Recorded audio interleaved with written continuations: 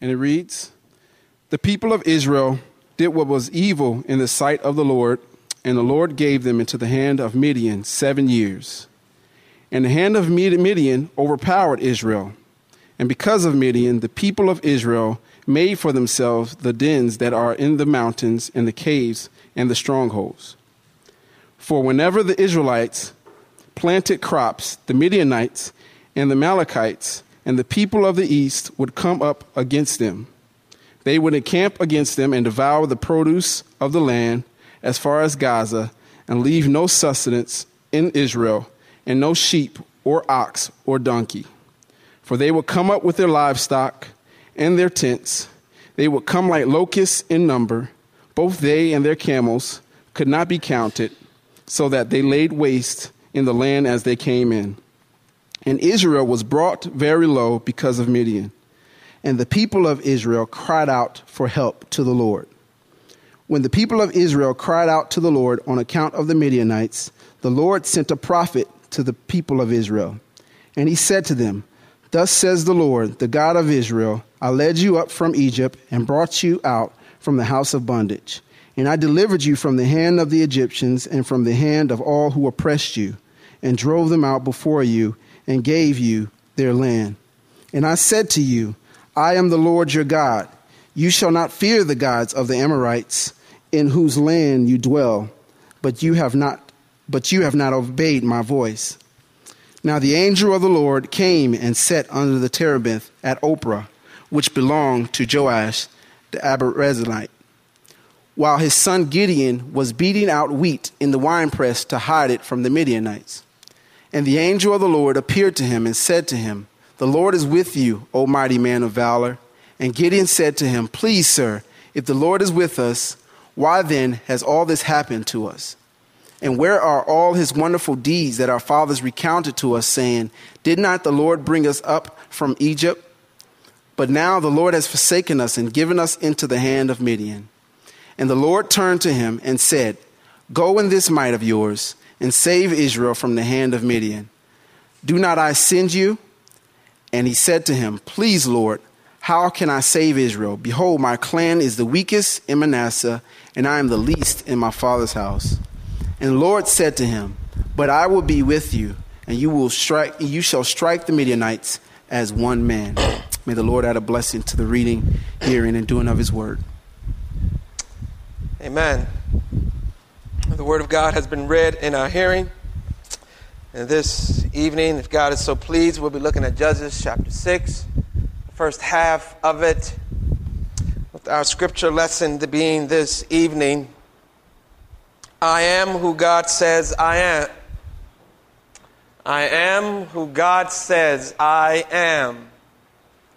Let us go to the Lord in prayer and ask that he might open our eyes and our hearts and our minds, that we might behold the Christ, that we might worship him. Heavenly Father, we do thank you once again for this blessed time as we come to your word, and we're reminded that you are a great and an awesome, a sovereign and terrible, and yet a loving and a wonderful God. All things are yours, including our minds and our hearts and our lives. So now we do ask that you would come by your Spirit and have your way with that which belongs to you. Mold us and shape us. Teach us and direct us. Break us and mend us. Show us our need for you, and then supply all that we need. This is our prayer this evening, Heavenly Father. We have no power, we have no might in ourselves to make this prayer a reality. It is only by your Spirit. It is only according to your will. It is only through you that these things are done. Pray that you would not only hear us, but that you would delight to answer our prayer. So we pray it in the name of your Son and our Savior, Jesus Christ. Amen. We have been looking at Judges. We have been making our way through the book of Judges, and now we have come to Judges chapter 6. The story of the familiar judge named Gideon. Perhaps if you are familiar with Judges, even in the slightest bit, the name Gideon and the name Samson surely jumps out at you. If we were going to have some trivia tonight, and I was to say to name two judges, I am quite comfortably assured that most of us could name at least those two, Gideon and Samson. We know more about Gideon and Samson than we do know about any of the other judges contained in these books. Their lives and the account of God's dealing with them is more given to us than are any of the other judges that we have or that we shall look at. And rightly so, because Gideon and Samson are pivotal judges. They stand, their personalities just shout to us what God is doing in the nation at this time. Who they are and what they do are so pivotal to us understanding the book of Judges and what Israel was doing and what God was demanding of them. Remember the history of the Judges, that here is the history of Israel at this time of Judges. It was the history of Israel after the time of Joshua. Joshua is dead, and now they are in search of leadership to lead them as they are in the promised land to the conquering of the promised land and the enemies that God has left in the promised land. And so God raises up a series of judges to lead the people. And some of the judges are good judges, and some of the judges are bad judges. Some of the judges are better than others. When we get to Gideon, Gideon stands almost as a hinge, a doorway, as it were, into the book of Judges, where we go from the good judges into the bad judges. We looked at Othniel and Ehud and Deborah and Barak, and we saw their lives. And if we could mark out their lives, we would say that they were good judges. But after we get on with Gideon, we'll find that the decline in the judges just gets worse and worse and worse until we get to Samson at the end of the book of Judges. And there, Samson is perhaps the worst of them all. But we have Gideon. Gideon stands, as it were, a doorway almost, a hinge. And we look at the life of Gideon and we ask ourselves, was Gideon a good judge or a bad judge? We look at Gideon's life and we see things in Gideon's life that are commendable, and we say, oh, Gideon was a good judge. Then we look at Gideon's life and we see things that are not so commendable. And we say, well, Gideon belongs to the roll call of the bad judges. And we're left to ask ourselves, how do we categorize Gideon? What do we say about the leadership of Gideon? What I would suggest to us this evening, that we look at Gideon just like we will look at our own selves, and we say that Gideon is as God says Gideon is. Gideon is as God says Gideon is, and you and I, we are as God says we are. And what does God say that Gideon is? Well, I think if we look at this text carefully, what we see is God making a couple of pronouncements concerning Gideon and even the nation of Israel themselves. And God says two things about the nation. And in that sense, he's saying two things about Gideon. And therefore, as we are making application of this evening, he will be saying those two things about us as well. And the first thing that God says about Gideon, and subsequently that he says also about the nation, is that God says that they were a rebellious people. What does God say? I am who God says I am. If that's the case, beloved, understand this, that God says we are rebellious. We are rebellious. It's interesting. As we going through the book of Judges, there is this, as we've seen before, there is this almost formula that goes on as Israel falls into sin.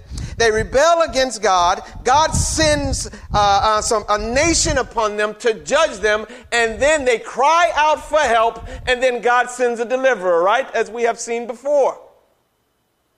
Well, here again, the pattern is the same. Israel falls into sin after the peace and prosperity of Deborah and Barak. They fall into sin because of their disobedience. And in falling into sin, God sends the Midianites. The Midianites judge. They judge Israel. They oppress Israel. Israel feels the weight of that oppression for some 7 years. And then they cry out for a deliverer. But the interesting thing is that when Israel cried out for help this time, rather than sending a deliverer, God sends a prophet.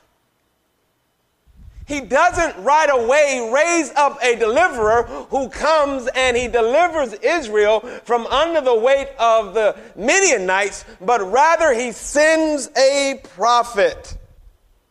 And the prophet comes and the prophet delivers a message. The prophet delivers an indictment. He doesn't come with words of redemption and salvation, but he comes with the words of an indictment. Israel cries out for a savior. God doesn't send them a savior. He sends them a prophet. This is interesting for us to understand. And the reason is because God sends Israel a prophet first, because the prophet is going to remind them and confirm to them that you are a lost people. Here's an important principle to remember. Before anyone gets saved, they first got to get lost. Before the words of redemption come to them, before the words of salvation come to them, the words of the condemnation for their sin must come to them. First, before you get found by Christ, you have to realize that you've been lost without Christ. And here, God sends a prophet, and the prophet brings an indictment. An indictment is this, that Israel is a rebellious nation and deserving of all that she is enduring. Deserving of it all. And what are they enduring? They are enduring a frightful time, beloved. For God has sent upon them the Midianites. And the Midianites are a frightful nation. And Midianites didn't just come to fight Israel as some of their other enemies have. The enemies of Israel this time, the Midianites, don't just come to fight, but they come to terrorize Israel. They have come to terrorize and to bully the nation. And the judgment this time was not just their destruction, but even more so their humiliation. And this is the hand of God against them. God is humiliating them. For the hand of God was against them. In verse 1 it says, for 7 years God gave them over into the hand of the Midianites. And the Midianites terrorized them. You see that in verse 2. And the hand of Midian overpowered Israel. Because of Midian, the people of Israel made for themselves the dens that are in the mountains and the caves and the strongholds. In other words, they made for themselves hiding places. They hid from the Midianites. Because the Midianites would come in, and the Midianites were not just trying to kill the Israelites, but the Midianites were terrorizing the Israelites. The Bible says that they would swarm like locusts. Notice what it says. They would come and camp against them and devour the produce of the land as far as Gaza and leave no sustenance in Israel and no sheep or ox or donkey. For they would come up with their livestock and tents. They would come like locusts in number. Both they and their camels would come not, and their camels and them could not be counted, so that they laid waste to the land as they came in. They were like locusts, not only in number, but they were like locusts in how they would devour the land. So bad were they that they impoverished the nation of Israel. Notice what it says in verse 6.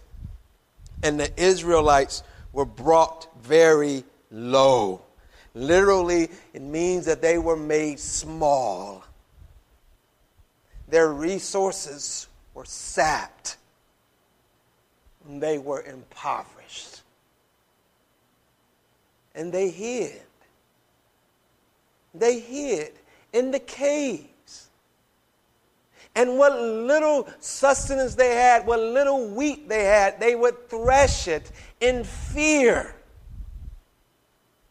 seeking not to be seen by any of the Midianites, because anything that the Midianites saw, they took. And Israel was powerless.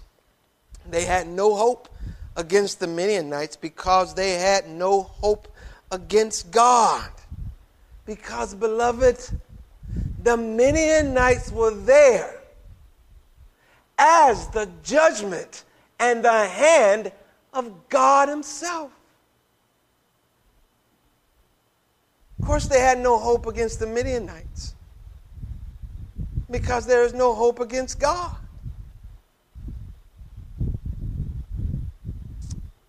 They are so helpless, so fearful. And after 7 years, they cry out for help. And does God send help? Nope. He sends a prophet. And the prophet says, the reason why you have these frightful Midianites in your midst is because you have forgotten the mercies of God. The reason why you have these frightful Midianites in your midst is because you have forgotten the mercies of God. Notice what the prophet says to Israel. Rather than telling the people of God that God is on their way, on his way, he rehearses for them what God has done. He reminds them of just how awful their rebellion is because of how awesome the grace of God has been in their midst. The reason why it is so awful with you, Israel, is because you have neglected the awesome grace and mercy of God.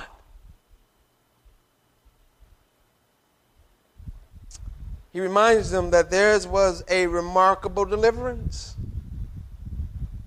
Thus says the Lord, the prophet says, the God of Israel, I led you up from Egypt and brought you out of the house of bondage.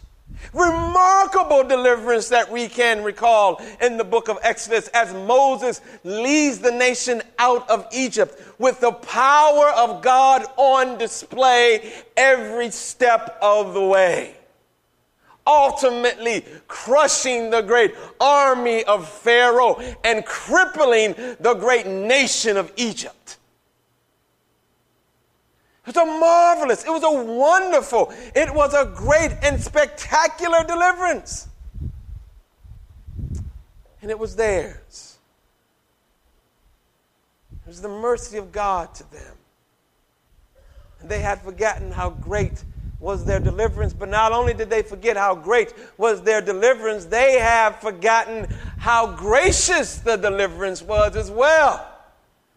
It was not only a great deliverance, it was a gracious deliverance. As you see that God says, I not only drove them out before you, your enemies, but I gave you their land. Notice God says, I not only delivered you out of Egypt, but now I have given you what belonged to other people. And said, this is yours. I'm kicking them out. And the wealth and the prosperity that they had built up in the land, I'm giving it to you. Their deliverance was a remarkable, great deliverance. It was also a gracious deliverance. And that's why, beloved, this is such a terrible rebellion. For in spite of it all, God says to them, but you have not obeyed my voice. All that I have done and all that I have given you, and you still have not obeyed my voice. Here's something that should always be on our minds. The thing that makes sin so awful is that it is done despite the awesome grace of God. Every time we find ourselves falling into sin and rebellion against the God who has loved us and redeemed us, we are saying, just like the Israelites, forget your mercies, forget your grace. Sin is awful in our lives, because it manifests a forgetfulness of God's mercy and His grace to us. We think it terrible and awful to look at the Israelites until we begin to look at our own lives and are reminded that we are the recipients of God's redeeming love in Jesus Christ. And as awful as the Israelites are in our text, beloved, to forget the mercies of God any moment in our lives, we are just a breath, a step away from the idolatrous and the adulterous sin of Israel. This is why, beloved, we should never forget the mercies of God. Remember your baptism. Remember the confession that you made in the presence of many witnesses. Remember your redemption. Remember your justification. Remember your adoption. Remember your sanctification. Remember the promise that you are going to be glorified. Remember the graciousness of God in Jesus Christ. Remember the mercies Recall them every day and be reminded of just how good God has been. Because when you don't, you become like Israel. And they were a foolish people. Their sin had brought upon them these frightful Midianites because they had forgotten the mercies of God. And when people forget the mercies of God, they become a foolish people. And this is what happens to them. They become this foolish people.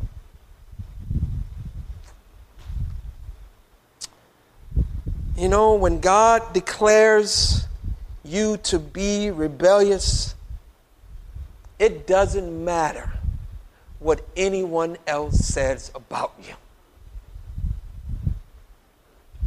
God said that Israel was rebellious. When God has determined us to be unworthy sinners and our hearts to be desperately wicked, it does not matter what anyone else says.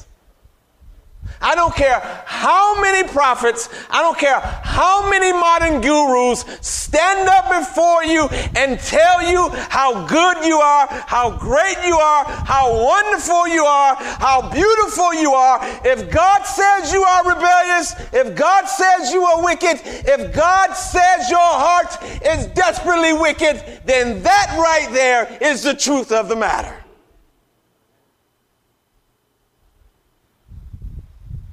And beloved, we are what God says we are. And when God calls us rebellious, we're rebellious. And therefore, the only thing to do, really, beloved, the only thing to do is to do what Israel should do, and that is receive the indictment of God against you. Receive it. The Bible reminds us in Romans chapter 3 that all have sinned and fallen short of the glory of God. Receive it. Receive the truth that you are numbered among those who have sinned against God and rebelled against his ways. Receive it. There are two truths that I am absolutely assured of pertains to every human being in this world. Two. And the first one is, and every human being in this world is made in the image of God. Has been brought into this world with a dignity and the image reflecting who God is. I know that. There's another truth I am assured of too. Is that in every one of those human beings, sin has marred that image. Everyone, every human being comes into this world, the image of God, and yet that image has been marred and defamed by sin. Comes into the world, every human being lost, apart from God, separated from his saving grace.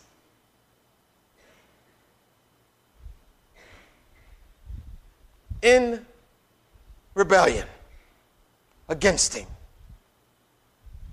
God says that. Receive it. If you are here this evening and you have never heard that before, and that was not what you were expecting to come to hear as you were coming to church this evening on the 4th of July. Let me say that that is the mercy of God to you this evening, that you are told that apart from God, you are in a helpless rebellion against him.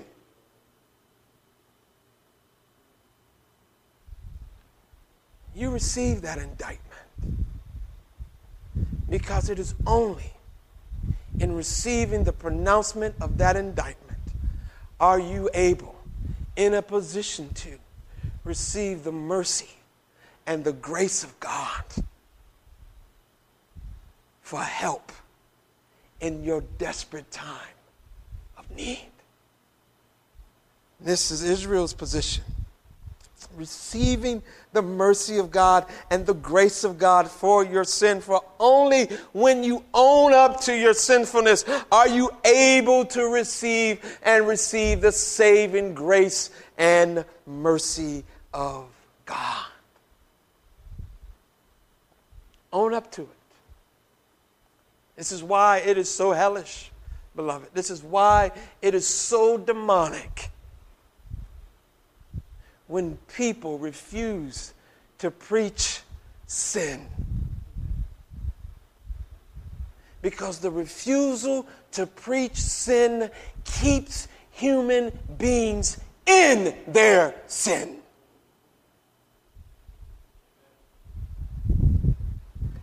Receive the indictment, because only then will you receive the mercy and the grace of God unto the forgiveness of our sins. God says we are rebellious, and we are what God says we are. Receive that. Because it is only in receiving that do we hear also what God says we are. For those whom God has declared rebellious, when they receive His mercy and His grace, He makes another pronouncement upon them. And God calls those who were once rebellious, God says, now you are righteous. We are what God says we are. And God says, you receive that indictment, then you who were once in rebellion are now the righteousness of God. In God's judgment, then, we need to understand that as far as God is concerned, His judgment need not be the end of the story, and neither need be our rebellion. No one here this evening needs stay in their rebellion. You can be called and pronounced righteous in God. For God redeems the wicked and the rebellious. And those who were once rebels have now become the righteousness of God. And whereas the prophet brought the message of judgment, after the prophet has brought the message of judgment, notice what God does.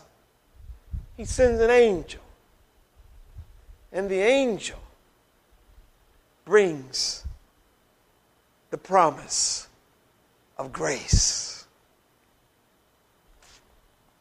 Notice the prophetic words that the angel says to Gideon. After the prophet has pronounced Gideon and the nation rebellious, the angel comes along and he says this to Gideon. The Lord is with you, O mighty man of valor. Now this is interesting. For not only was Gideon not anticipating a visit from the angel of God, much less was he expecting these prophetic words of accommodation. The Lord is with you, O mighty man of valor.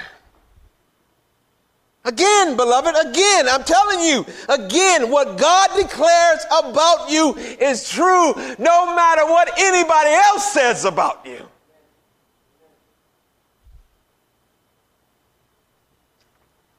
And therefore, we must receive the assessment of God again.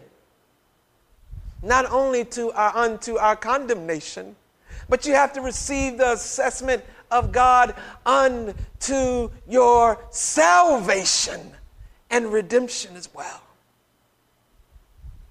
Notice what he says.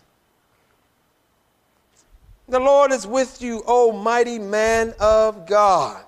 Mighty man of God. Gideon is like the rest of the nation. his father and his people are worshiping Baal. His clan are Baal worshipers. He is hiding in the caves. He is threshing wheat in secret. There is nothing about Gideon that says mighty man of valor. But guess what? There's nothing about you that says righteousness of God. There's nothing about you that says child of God. There's nothing about you that says friend of God. There's nothing about you or me that says the righteousness and the holiness of God, except God says that about you. And if God says that about you, then it does not matter what anybody else's assessment of you is. Gideon is a mighty man of valor, not because anybody else in the nation calls him that. He is a mighty man of valor because God said he is. And therefore, when you hear the word of God in truth, beloved, the call of us is to walk in it. Notice that despite Gideon's lack of understanding what God is doing in him and through him, the angel says, "Go in this might of yours and save Israel." Go in this might of yours and save Israel. And whose might? Gideon has no might.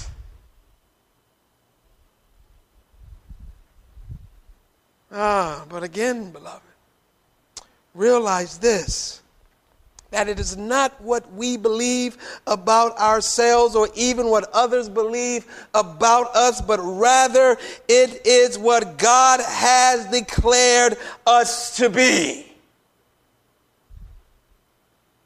It is in that we must walk. You remember the account of the woman caught in adultery in John chapter 8? She was caught in adultery, beloved. She was an adulterer. And by law, she should be stoned. And they bring her to Jesus. And they want to know, Jesus, what should we do with this woman who has been caught in adultery?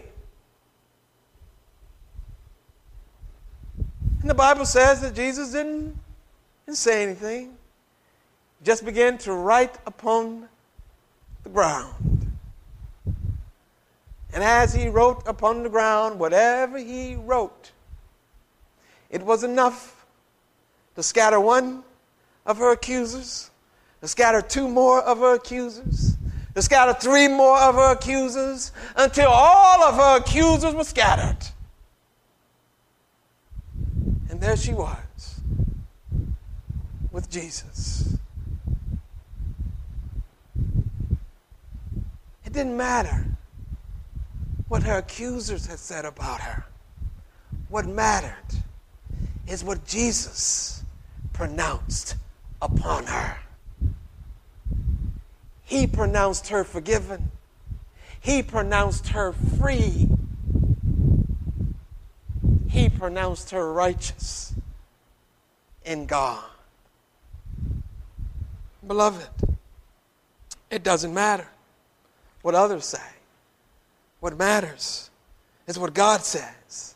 And notice this, that Gideon is a man of valor, not because of who Gideon is, but because of who God is. Because if God is going to command Gideon to be a man of valor and save his people, it is because God is going to supply what God commands. Is Gideon going to be a mighty man of valor? It is because the valor and the might will come from God. If you are going to be the righteousness of Christ, it is because God is going to supply the righteousness that is necessary for us to be the righteousness of Christ. If we are going to be called holy in God, it is not because we are going to be holy in and of ourselves, but it is because God is going to supply the holiness so that we might become the righteousness of God. Beloved, if we are among the faithful, if we are among the forgiven, if we have hope of eternal life, it is because God has in Christ Jesus supplied everything that we need. This is why it is so crucial that we not only receive the indictment of God that we are rebellious, because in doing so, it leads us to the glorious truth that God declares that we are righteous in Christ Jesus. That's the prophetic word that God pronounces over Gideon. The angel comes and makes that prophetic announcement. And yet, in spite of the prophetic announcement, look and see Gideon's pitiful response.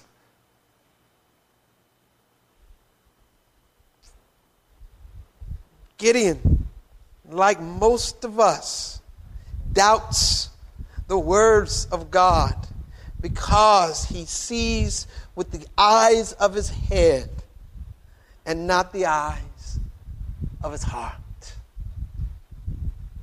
You do understand, beloved, that if God says you are righteous in him, if you spend your time looking at yourself and concentrating on yourself, you will not believe God.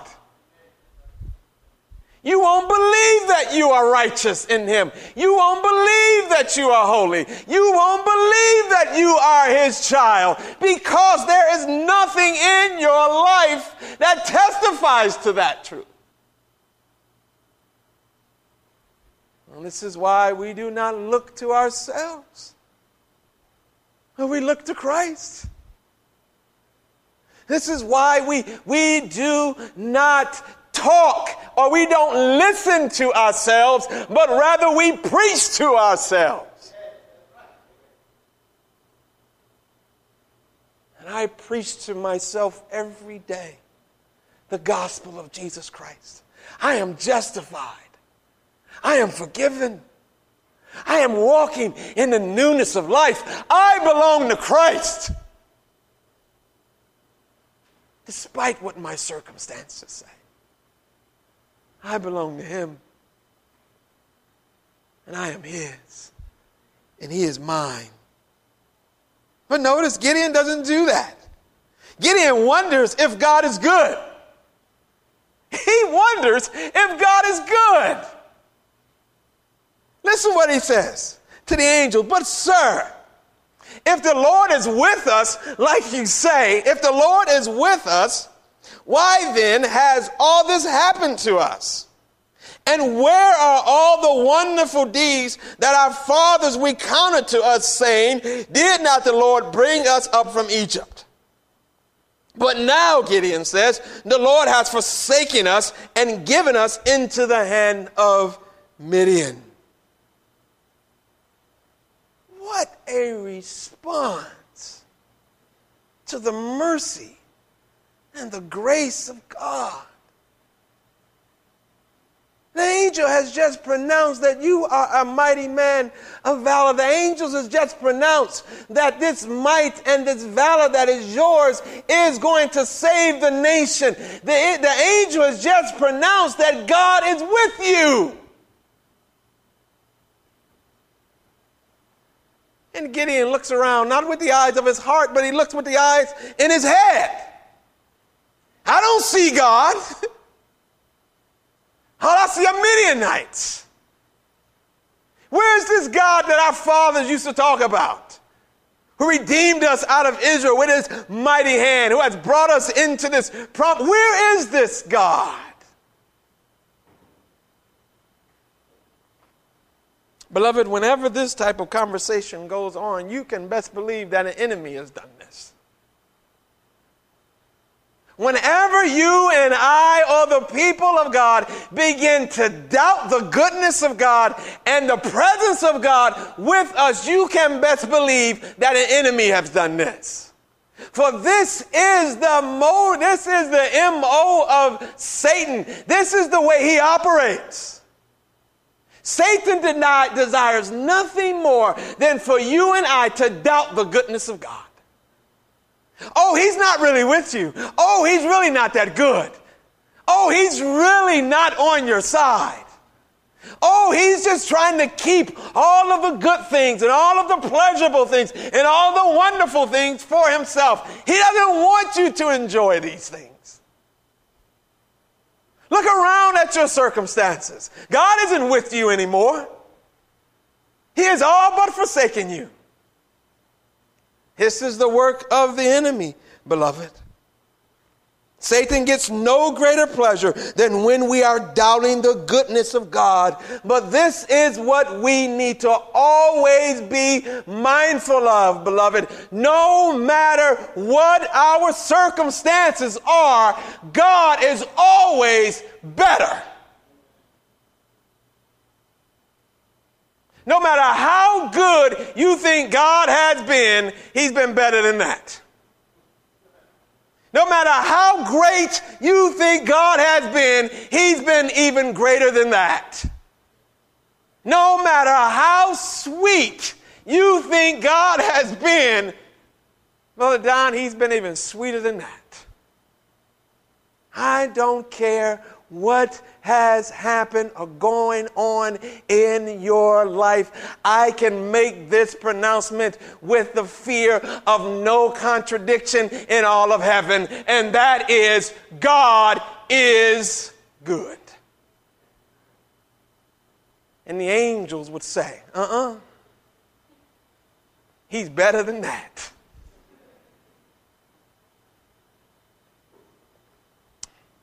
Despite Gideon's response, beloved, we can see just how good God is. Because even in the midst of Gideon's lack of trust, the promise of God still stands. Did you see that? Even in the midst of Gideon's pitiful response and lack of trust, God's promise still stands. Here is the grace of God, even in the midst of our doubts and our defiance. Even in the midst of our faithlessness, our God is still faithful. He's not going to leave you. He's not going to leave you because you slipped into a moment of doubt. He's not going to leave you. He's not going to leave you because in the moment of your sinful frustration, you believe that somehow God has forsaken you. He's not going to leave you. He's not going to leave you even though all of your circumstances may be saying that all is lost. God is not going to leave you. Even when it seems that all others have forsaken you. If God has promised to be with you, he is not going to leave you. Because the promise is not based upon your fickle faithfulness. The promise is based in the integrity of his word. And he has promised never to leave his people nor to forsake them. God gives Gideon the greatest promise in the Bible. Did you know that? Here, beloved, is the greatest promise in all the scriptures. And it is not just the promise that God gave to Gideon, but it is the promise that he gives to his people. It is the promise of hope. It is the promise of power. It is the promise of victory. It is the promise of the presence of God. God says, I will be with you. Beloved, this is all. This is all we ever need. It's all you ever need. Is that God is with you. It is the promise to God's people throughout the Old Testament. It is the promise of God to us in Jesus Christ. When God sent Jesus, when Jesus comes into the world, when he is born as a baby, the prophecy is that they shall call him Emmanuel,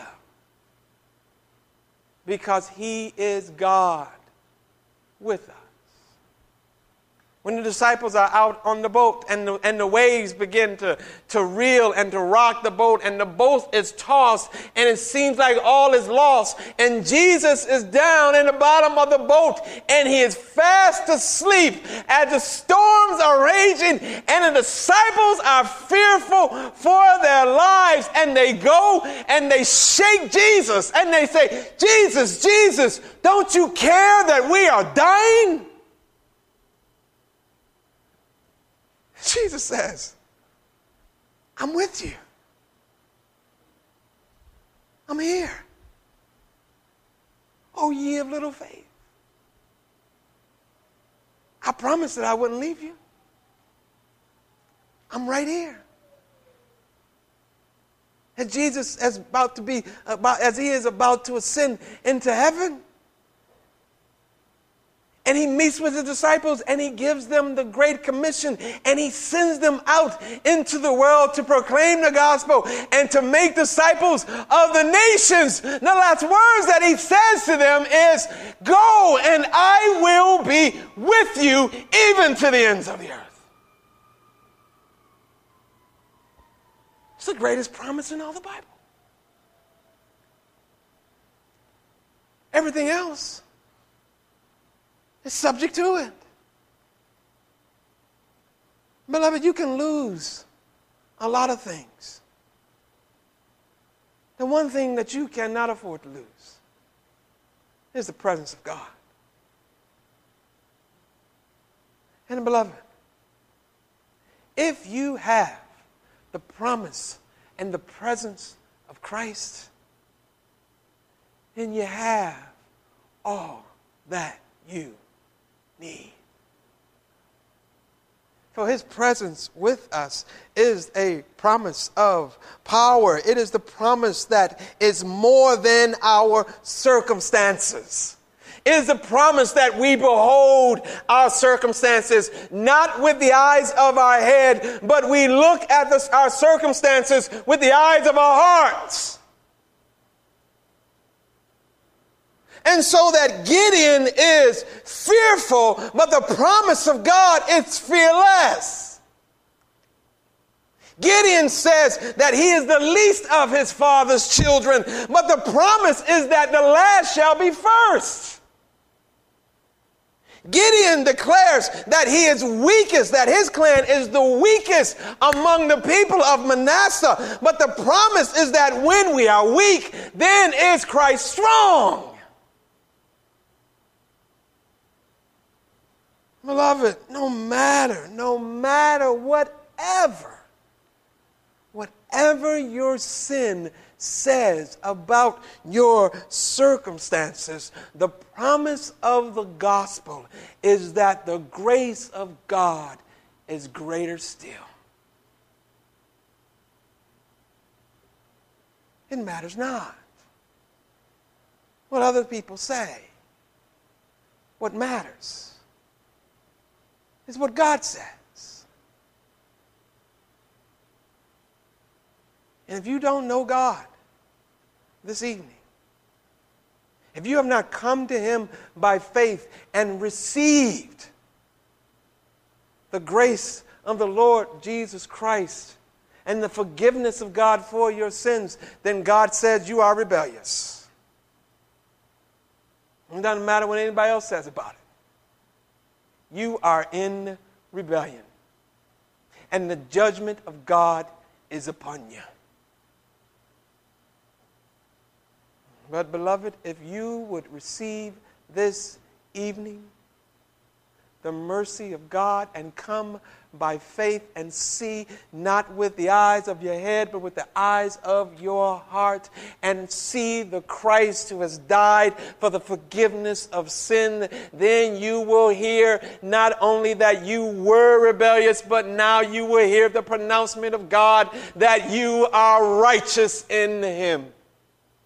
And it matters not what anybody else says about it.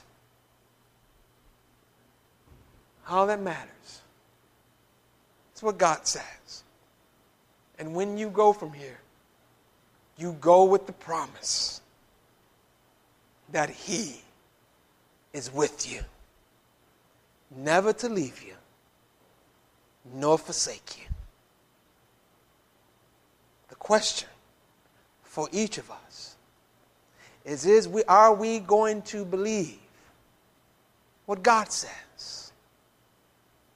Are we going to trust what God says?